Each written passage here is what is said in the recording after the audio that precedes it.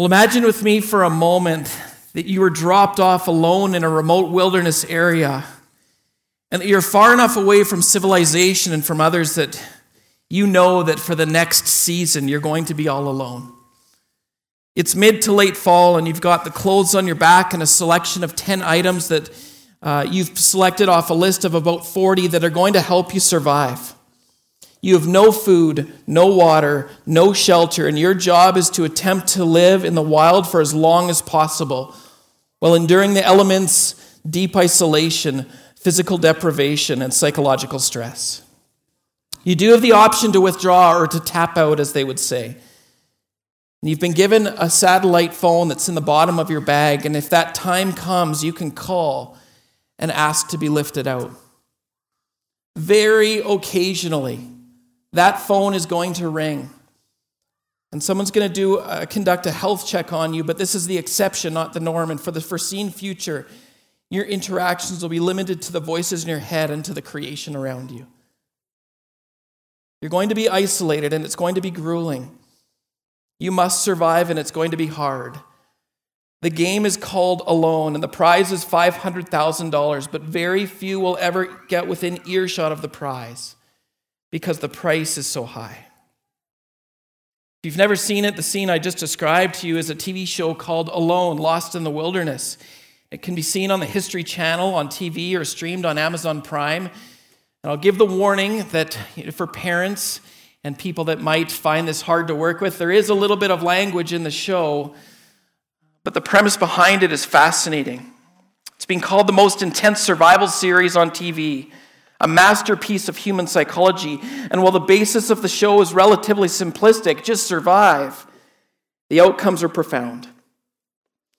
The contestants represent the best of the best: hunting outfitters, wilderness survivalists, even Navy SEALs.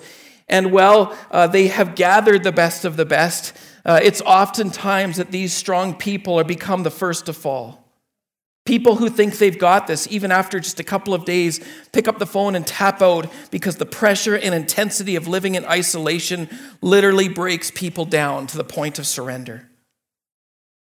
And friends, whether it's on the show Alone on the northern tips of Vancouver Island or in Mongolia or in the Arctic Circle, or whether we're working with these kind of realities even here in Lethbridge during times like COVID, the effects of isolation and loneliness, even the effects of a me-centric life, can break even the strongest of people down, affecting their physical health and their mental well-being and so much more. And so there has to be a different way. As amazing as it is to watch this on TV, we have to believe that we were created for more, that God has a different design for his people. And so for the next few minutes, I want to talk about just that. I want to talk about God's design for community and the reality that we were created for more, we were created for community. And so if you have your Bibles, I would encourage you to open them to Genesis chapter 2. We're going to read from verses 15 to 25 this morning, but really we're going to be camping between chapter 1 and chapter 3. If you have your Bible, I want us to just flesh this out and talk about the importance of community and the blessing of abundance that we find from God when we do life together. Genesis chapter 2, starting in verse 15. I'll read along for us, and you can follow along on your device or your Bible, or if you're online, there's a button there that you can select and you can pull up this passage. Genesis chapter 2. Let's read together, starting in verse 15. The Lord God took man and put him in the Garden of Eden to work it and take care of it. And the Lord God commanded the man, "You are free to eat from any tree in the garden, but you must not eat from the tree of knowledge of good and evil, for if you eat of this tree, you will certainly die." And the Lord God said, "It's not good for the man to be alone. I will make a helper suitable for him." And now the Lord God had formed out of the ground all the wild animals and the birds in the sky. He brought them to the man to see what he would name them. And whatever the man called each living creature, that was its name. So the man gave names to the livestock and the birds in the sky and the wild animals. But for Adam, no suitable helper was found. And so the Lord God caused the man to fall into a deep sleep. And while he was sleeping, he took one of the man's ribs, and then he closed up the place with flesh. And the Lord God made a woman from the rib he had taken out of the man, and he brought her to the man. And he said, this is now bone of my bones and flesh of my flesh, and so she'll be called woman, for she was taken out of man. And for this reason, a man will leave his father and mother and be united to his wife, and the two will become one flesh. The man and his wife were both naked, and they felt no shame. We're starting this message at a really interesting point in Scripture. The creation story is fascinating. And what we come to here in Genesis chapter 2 is what scholars call the first crisis of the Bible. God has just finished creating the heavens and the earth, and as he's done so, he's made a bunch of what we'll call good statements here this morning. He created the heavens and the earth. He said, "Let there be light," and God saw that there was light, and it was good. He separated light from darkness, and as he does so, it says he saw good. Then he goes on to create water and the dry ground. And he saw that it was good. He created vegetation and seed-bearing plants. He created animals. He created light and darkness. He created seasons and days. And as he does all of these actions in creation, he sees that it's good. And we see this beautiful picture painted of the goodness and glory and blessing of God, of creating an environment where man could live and man could thrive. And in all of it, he saw that it was good. And so Genesis chapter 1 ends in verse 31, and it says, God saw all that he was made, and then it goes even further, and it was very good. And there was evening and there was morning, and it was the sixth day. As we get to the end of Genesis chapter 1, which is sort of a 30,000-foot overview of creation, we zoom in the beginning parts of Genesis chapter 2, where we read more about creation, but we read so in a much more detailed way. We start to understand and see the beauty of this place where God has planted man. We start to see in verse 8 the garden that God has created. We see all kinds of trees that grow out of the ground that were pleasing to the eye, that were beautiful. In verse 10, we see this river watering the garden that flowed from Eden, and from there it separates into 4 headwaters. And I used to love to study this passage as a kid to try to figure out exactly where God had planted this Garden of Eden. There's this entire land where there's gold. There's land where there's aromatic resin. There's onyx. All of it is incredibly beautiful. These rivers are named. This place is described, and you can capture and see the glory of God and the beauty of his creation. But then we get to verse 18, and this crisis is presented to us. And I don't think it's that God made a mistake in creation. I believe what God is doing here is that he's creating emphasis for what he longs for humans to know, because Adam was in a great place. He had communion with God. He had communion, it says in chapter 2, with the animals. They were around him. He was naming them. Maybe he was petting them. I have no idea. But what God does here is that he places emphasis on the need for us to live in relationship. And yes, there's an inference here towards the marriage relationship, but I think God is looking even beyond that.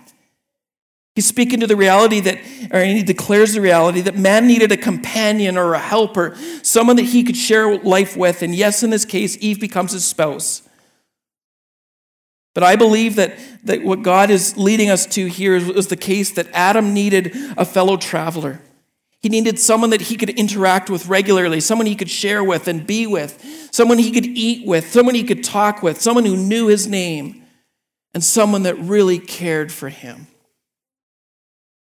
And what's amazing about that is that as much as this was God's design, it's amazing to look at life as we live in it today and know that we are taking very fast, large steps away from the way that God designed us to be.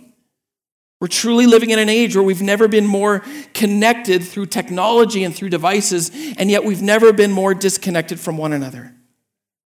The technology and tools that we have at our disposal are amazing, and yet when it comes to connecting with people, even next door, we're struggling to find ways to create bridges and to create pathways, or even to know their name. When I believe this is exactly what God wants for us. Even in our own homes, there's times, and friends will confess to you that I'm guilty of this.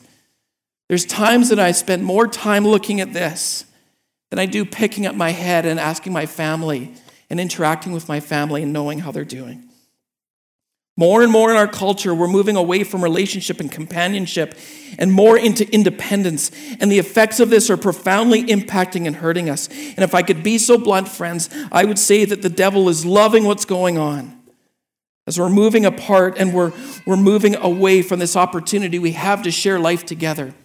He's loving these moments. And I believe he's also calling, but I believe through it all, God is calling us back into relationship again. We've just come through an exceptional time. COVID has caused us to be apart, and that's not a political statement, and I know that it could be. We're not going there today. But COVID has caused us to be apart and live in isolation for many reasons. And the reality is if we embrace what COVID has put in front of us, or sometimes what some of our structures have put in front of us, we can find ourselves in spaces of isolation, and we can embrace that reality. But COVID has also given us an opportunity to refresh and renew and retry in the area of relationships again. And I think that's what God's going to call us to here. Isolation has long been the devil's chisel. It's long been the devil's instrument. And we actually can see evidence of this in Genesis chapter 3. If you look at this passage, that's the story or the account of the fall of humanity. We see here that it says the serpent came to the woman and deceived her, and then deceived man. He deceived Adam and Eve, and as he deceives them and convinces them to eat from the fruit of the tree that was good, the tree of knowledge for good and evil, instantly upon their sin, Satan begins his work. In verse 8, we say. Let me go back. Verse 8, then the man and his wife heard the sound of the Lord in the garden, and they were ashamed. They hid from the Lord among the trees in the garden. And the Lord said, "Where are you?" In verse 7, that's where I wanted to start, I'm sorry. Verse 7, when they ate the fruit, their eyes were open and they recognized their nakedness. And they sewed together fig leaves and made coverings for themselves. And then they hid from God.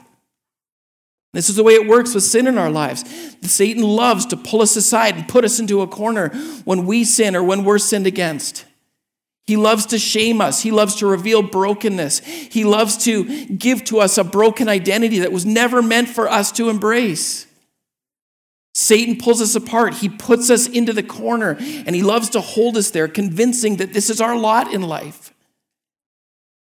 And it's a tool of the devil to isolate us, to break us, to hold us apart, because he knows that when we're together, we live in the image of God. He knows that when we live in relationship with one another, there's a blessing that comes. And so what Satan intends to push apart, Jesus intends to bring back together. And we see evidence of this in Genesis 3:15, which is called the Proto-Evangelicum.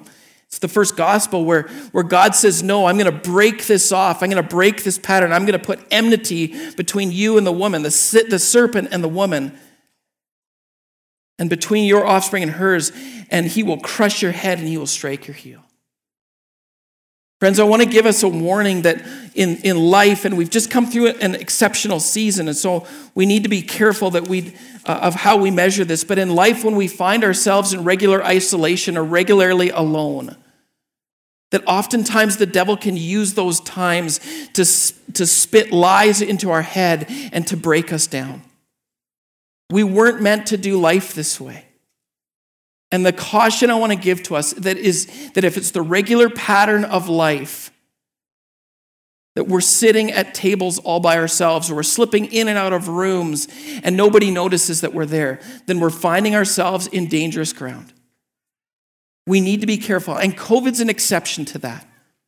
There was reasons we had to respect the rules or the guidelines that were put in front of us. But coming out of this, in the next weeks and months and years to come, if the regular pattern of our life is isolation and aloneness, we need to be careful and have our guard up or have our flag up, because it's in this area that the devil loves to seed his lies, and he loves to deceive. Now, let me say something very quick, because I want to provide a strong point of clarity here.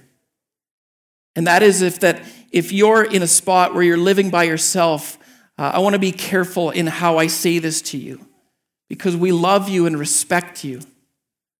I'm saying that over the course of a few months or even a year, if you don't have a spot in general for everybody, if you don't have a spot where you can sit down at a table across from somebody and they don't know, and they know your name and they know a little bit of your story, then this is a good thing. But if the regular pattern is that there aren't people in your life who know you, who you can journey with, even in sometimes small ways, then we sometimes can give the devil a spot where he can speak these lies into our mind. But the good news is that Jesus has a better way. The good news is that we are a part of a family of faith where there's opportunities to come to the table. The good news is that we can come together, and as we do, the Lord blesses, and the Lord moves, and the Lord gives to us an identity as a united body of believers who are united with Jesus and who can share in life together and experience a blessing. And friends, I believe that if we embrace this idea, that we will start to understand what it means to live in the center of God's design and God's plan. And the effects of this will impact us deeply, beyond even what we might believe we can experience here today. As amazing as that time of worship was, I believe that God has even more as we come together and as we worship and as we eat and as we share life together. 35 years ago this fall, which is humbling for me to say. I feel like every time I'm on this stage, I'm confessing something about my age. 35 years ago this fall, our family left an established Alliance Church in the northwest of Calgary with 3 other families to start a church plant in the community of Silver Springs.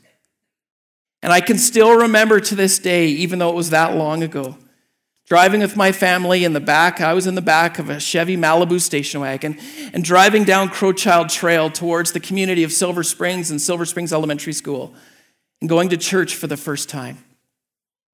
I remember weeping in the back seat of the car. My mom was crying as well. We didn't want to do something new. We liked where we were and where we had come from, but God had invited our family with 3 others to start this new church, and some more had joined by the time we finally got launched and going. And I remember arriving to church, and what started as the unknown quickly became a place where our family loved as we rolled up our sleeves and attempted to make Jesus famous in the city's northwest together. The early years of Bow Valley Alliance were exciting. Everything was new. We were trying different things. If you look back on the statistics of that church, the church grew in exponential ways. If the normal growth percentage for healthy church growth back then was 10%, we were far exceeding it in the early 90s. Great churches were going at 15 to 20%. Exponential growth, which that church experienced, grew even beyond that. And we saw miracle after miracle take place as God gathered people and had influence upon the city of Calgary.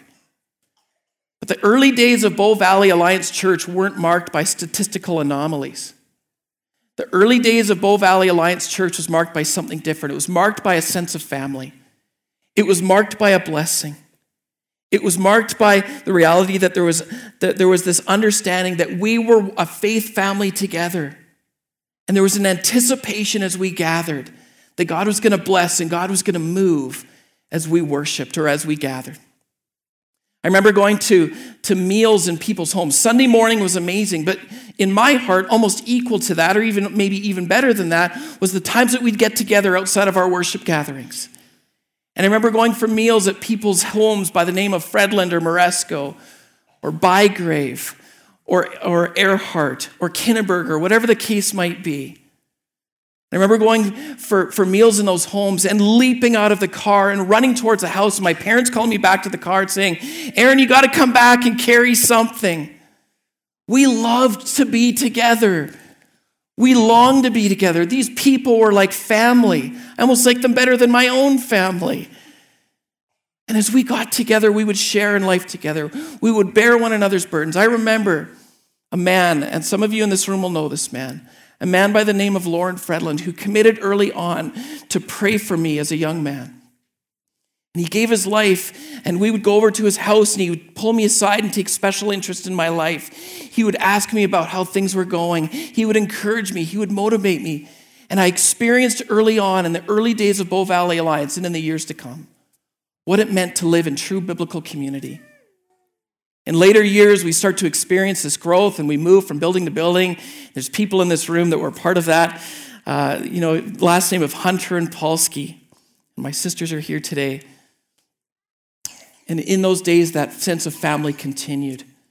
And the blessing came, and God put an expectation in my heart and the hearts of others for what it meant to live in biblical community together. And so after years at Bow Valley Alliance, then we called Rock Point Church, I had the chance to go into Canadian Bible College in Regina. And then I get to participate and worship in places like Penticton and now here in Lethbridge. And that sense of family continues, friends. There's an anticipation when we gather. There's a longing when we come together. And I believe this comes because this is exactly God's design for his people. He longs for us to be together. He longs for us to share and not just show up and slip in and out of a room, but to actually be known and to motivate and share with one another, to go deeper with Jesus. This is what community is all about. And I believe it's especially important as we come out of a season like COVID that we discover or rediscover again what it means to be a church family together. And this is exactly God's design. When you go back to the early parts of the creation account, we can read in Genesis chapter 1, verse 27, exactly what God designed for us here. And it says this: so God created human beings in his own image. In the image of God, he created them. Male and female, he created them. Friends, the truth is that if God created us in his own image, then he creates us into relationship, because this is exactly how he exists. One body, three persons. He exists himself in community. And this passage tells us how he's created us for more, or how he's created us for community as well. Once his created image is completed in Genesis chapter 1, 27, what does it say? He says, male and female, he created them. He formed us, he created us, he shaped us to share in life together. And this is exactly where he finishes, not where he begins, but where he finishes. He finishes with us being together in relationship. And this creates a picture for God's primary goal for humanity, loving community with him and with one another. Friends, in order for us to most truly bear in the image of God, there must be more than one person. We must come together. And while Genesis 2:18, as I said, speaks towards the marriage relationship, the greater sense here is that we must capture that it goes beyond marriage. God is in the business of bringing people together with one another in the sense, and this lends itself more towards companionship or a sense of family or a tribe where he's the primary sustainer. And he's also the most glorious inhabitant. As Christians, we call ourselves monotheists. We believe in the oneness of God. But I believe this speaks to the oneness of community that God has for us here. Of loving, relational unity, in his case between the three persons of Father, Son, and Holy Spirit, and in our case with our Savior and Lord Jesus, and with the Father and with the Spirit, but also with one another. We were made for community. And if you've ever experienced, you know how amazing it is and how powerful it is. It becomes an easy place to invite people into, because this is exactly what God does. If Satan pushes us apart into the corners of whatever it is, of life or the corner of the room, Jesus brings us back to the center. He builds the church. He builds relationship. He restores relationship. He reconciles wrongs. He does it all to achieve the greater good of building his kingdom and of giving us an identity of one body with many parts, as Pastor Brian shared about last week. People who've been brought together to share life on a much deeper level than just, hey, how are you doing? And did you watch the hockey game last night? God has more for us, and it needs to be said that being the community, being the church, is truly gospel-centered work. God sent his Son to die on a cross so that we could live in community with him, And out of that, give unity to what brings us together as Christians. One family, many parts, created in his image. I hope that through the bumbling of my words, and I feel like I'm bumbling a little bit today, being able to paint a picture, a contrasting picture of Satan's plan and God's plan. What I want to finish with here, friends, is what I believe is a picture or a vision of what I believe God is leading us to in this coming season. Call this a kingdom vision or whatever, but I believe universally people and communities that are thriving coming out of this COVID season are ones that are looking to God and who are embracing this truth. Can I speak into something really quick here? Because I think this is important, and it's something that many of us in the church and outside of the church are experiencing. It's something I think we need to pay attention to. We're in a season of building the church again. That's true here at University Drive Alliance Church, and it's true universally across the board. But as we're building the church, we've become aware that there's a restlessness in our culture, that there's something more out there. Maybe we expect that there's something more with God, or maybe we expect something more in life, but there's this kind of universal restlessness that's taking place. And as it's taking place, I think people are looking for, like I say, something more, but maybe even for something to change. Think of it in these terms. In the financial world, when people are in a time where the economy's in a recession or when the stock markets drop, the quick reaction is to pull the investment and put it into something else to make sure that it goes up quickly, or to hope that it goes up quickly. And in the kingdom of God, I think this is the wrong idea. Actually, in talking to some of our financial planners in the church, they too tell me this is the wrong idea. It's not a time to pull out. Instead, it's a time to go in deeper and to go in more. It's a time to make an investment in a greater way. And so it might be that as you're here in the church, you're going to try a new ministry, or you're going to try to establish with a new set of people. And sometimes there's good reasons to do this, but I want to caution you that in a restless season of life, sometimes what we need to do is make a greater investment into the things that we're setting our hands to. Sometimes we need to put in a more concerted effort, not a works-based theology effort, but a mind-space effort to make a greater investment. Because I believe that the devil loves to lie to us and get us to move around sometimes. But actually what we need to do is make a greater investment. So coming out of COVID, as we've lived in an exceptional season, we can find an even greater blessing and a greater opportunity to make Jesus famous. And so as I share this kingdom vision, I say so to people that I know universally are feeling restlessness, but also ones that I think are aware that God is creating new pathways and opportunities for us as we consider community. And a new opportunity to build new patterns that will more closely align with what God is inviting us to become in the days ahead.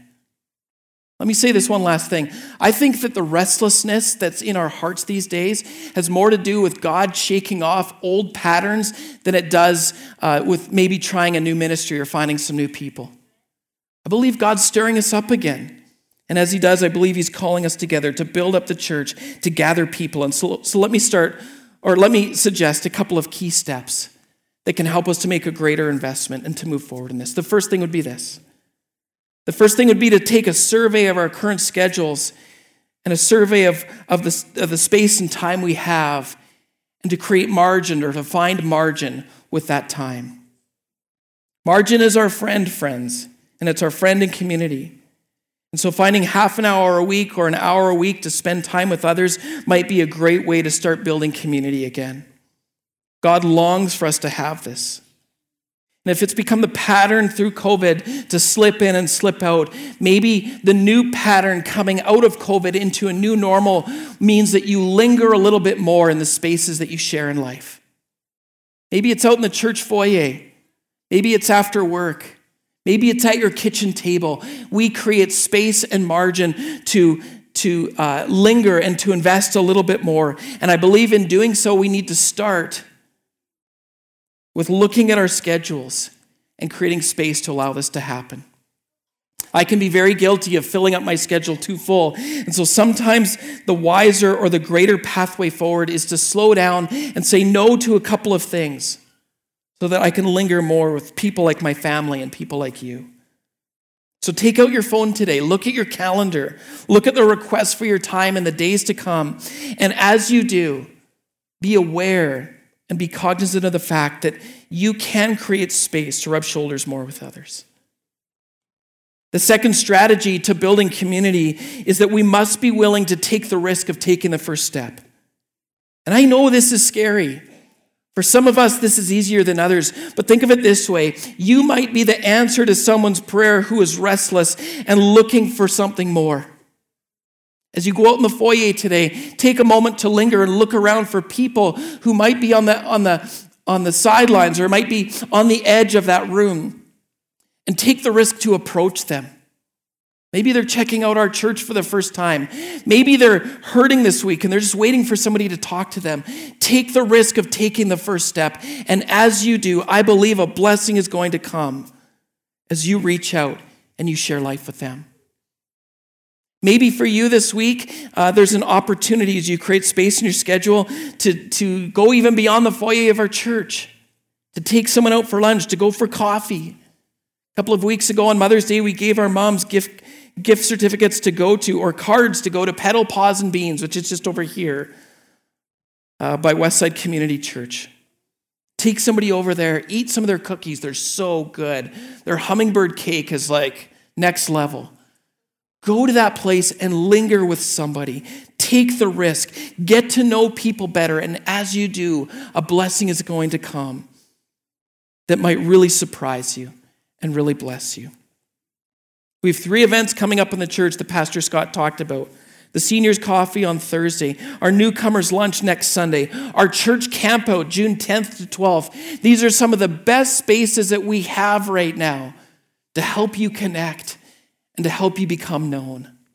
Our church campout has been a highlight ministry for many years now. I think it's like 10 years we've been going with a little break in the middle for COVID. We'd love for you to go. There's lots of space. It's going to be a wonderful time. You will laugh and you'll cry. You'll get to know people. Take the risk of taking the first step. And finally, join us in taking ownership of community here at UDAC and in life. Very practically, we need practitioners to take ownership of community. This fall, we're looking for leaders for our small group ministries. And if God is pulling at your heartstring as I say that, or God has been pulling at your heartstring for some time, we really need to chat after the service or sometime in the coming days. We need people who will take ownership of gathering people together and looking to Jesus in a fresh way. We need men and women who are willing to step up and say, I'm going to be a part of the solution here. And we have great tools to equip you for that. We love to have people in small group communities. We love to have people in discipleship circles. We love to have people in triads and men's prayer groups and if gatherings and if tables. We love to gather people together, and we need people to lead the charge. Come and let us know. We need people to take ownership in our church and in our foyer. We need people who are going to look for people who are new to this place and gather them together and embrace them and love them. Invite them to sit with them. We need people who are going to invite others out for a coffee or a meal or whatever the case might be. I know it's a risk. I know it's scary. Even as somebody who's become as extroverted as I have in life, at times I can find this intimidating. Maybe you want to start a walking group. Maybe you want to take a group to a not-for-profit to serve in the community. Maybe you want to host a Zoom prayer group. Whatever it is, friends, we need people to take ownership and to gather up people together, to be the church, to embrace this call to move from me to we, and to lead us forward as we understand what it means to be them. We need to embrace the call to community. And as we do, friends, I believe that the days in front of us are going to be far more blessed than the days behind us. And there's been some really good days in this church.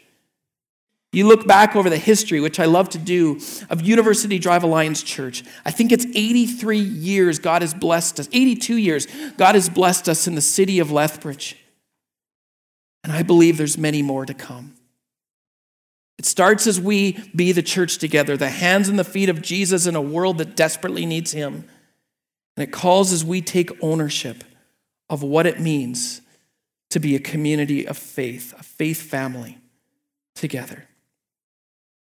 I'm going to invite our tech team to turn down the lights like we did last week.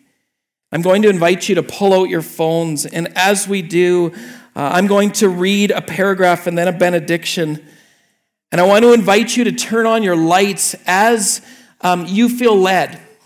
I'm not going to say you have to do it here, you have to do it there. Over the course of this paragraph and this benediction, I want to invite you to turn on your lights and to hold it up and to let it shine. As the Spirit leads you, turn on this light. And as I read this next paragraph, I want to invite you to stand with me. It's not going to be long, but I invite you to stand with me now, and as you pull out your phones, I'm going to read this, and as you feel led, you're going to turn on this light together. So let's read this. Friends, I know there's been a restlessness in our hearts that God has more for us in this next season to come. And this is good news. I believe that as we're restless, God is going to start to use people like yourselves and us to build his church once again. I believe that it's going to start with one light. But just as we together join in and live in community, God is going to bless and he's going to bring others alongside. God longs for us to experience this type of community. And I believe there's going to be a blessing that's in front of us and a transformation that will not only come just to our lives, but to the lives of many others as well. And so let me invite you into a fresh encounter with community. Let me invite you to live as we were created to live, with one another and for one another, for the glory of Jesus and for the joy of all people. God is inviting us into deeper spaces with him and with each other starting today. And so, church, let's go and be the church. Let's go and be the hands and the feet of Jesus in a world that desperately needs him. Let's go and be light in darkness. Let's go and gather people together in Jesus' name and for the glory of God and for the joy of his people. Let's have a good time doing it and eat a lot of cookies and brownies and coffee as we do so. Let's go and be the church. Let's be a community and a family of faith because you matter to me and I matter to you. And this world matters to Jesus. Let's go and be light in darkness and go live as God designed us to do. Let's do it together for the glory of God and the joy of his people. And all God's people said, amen. Let's worship together.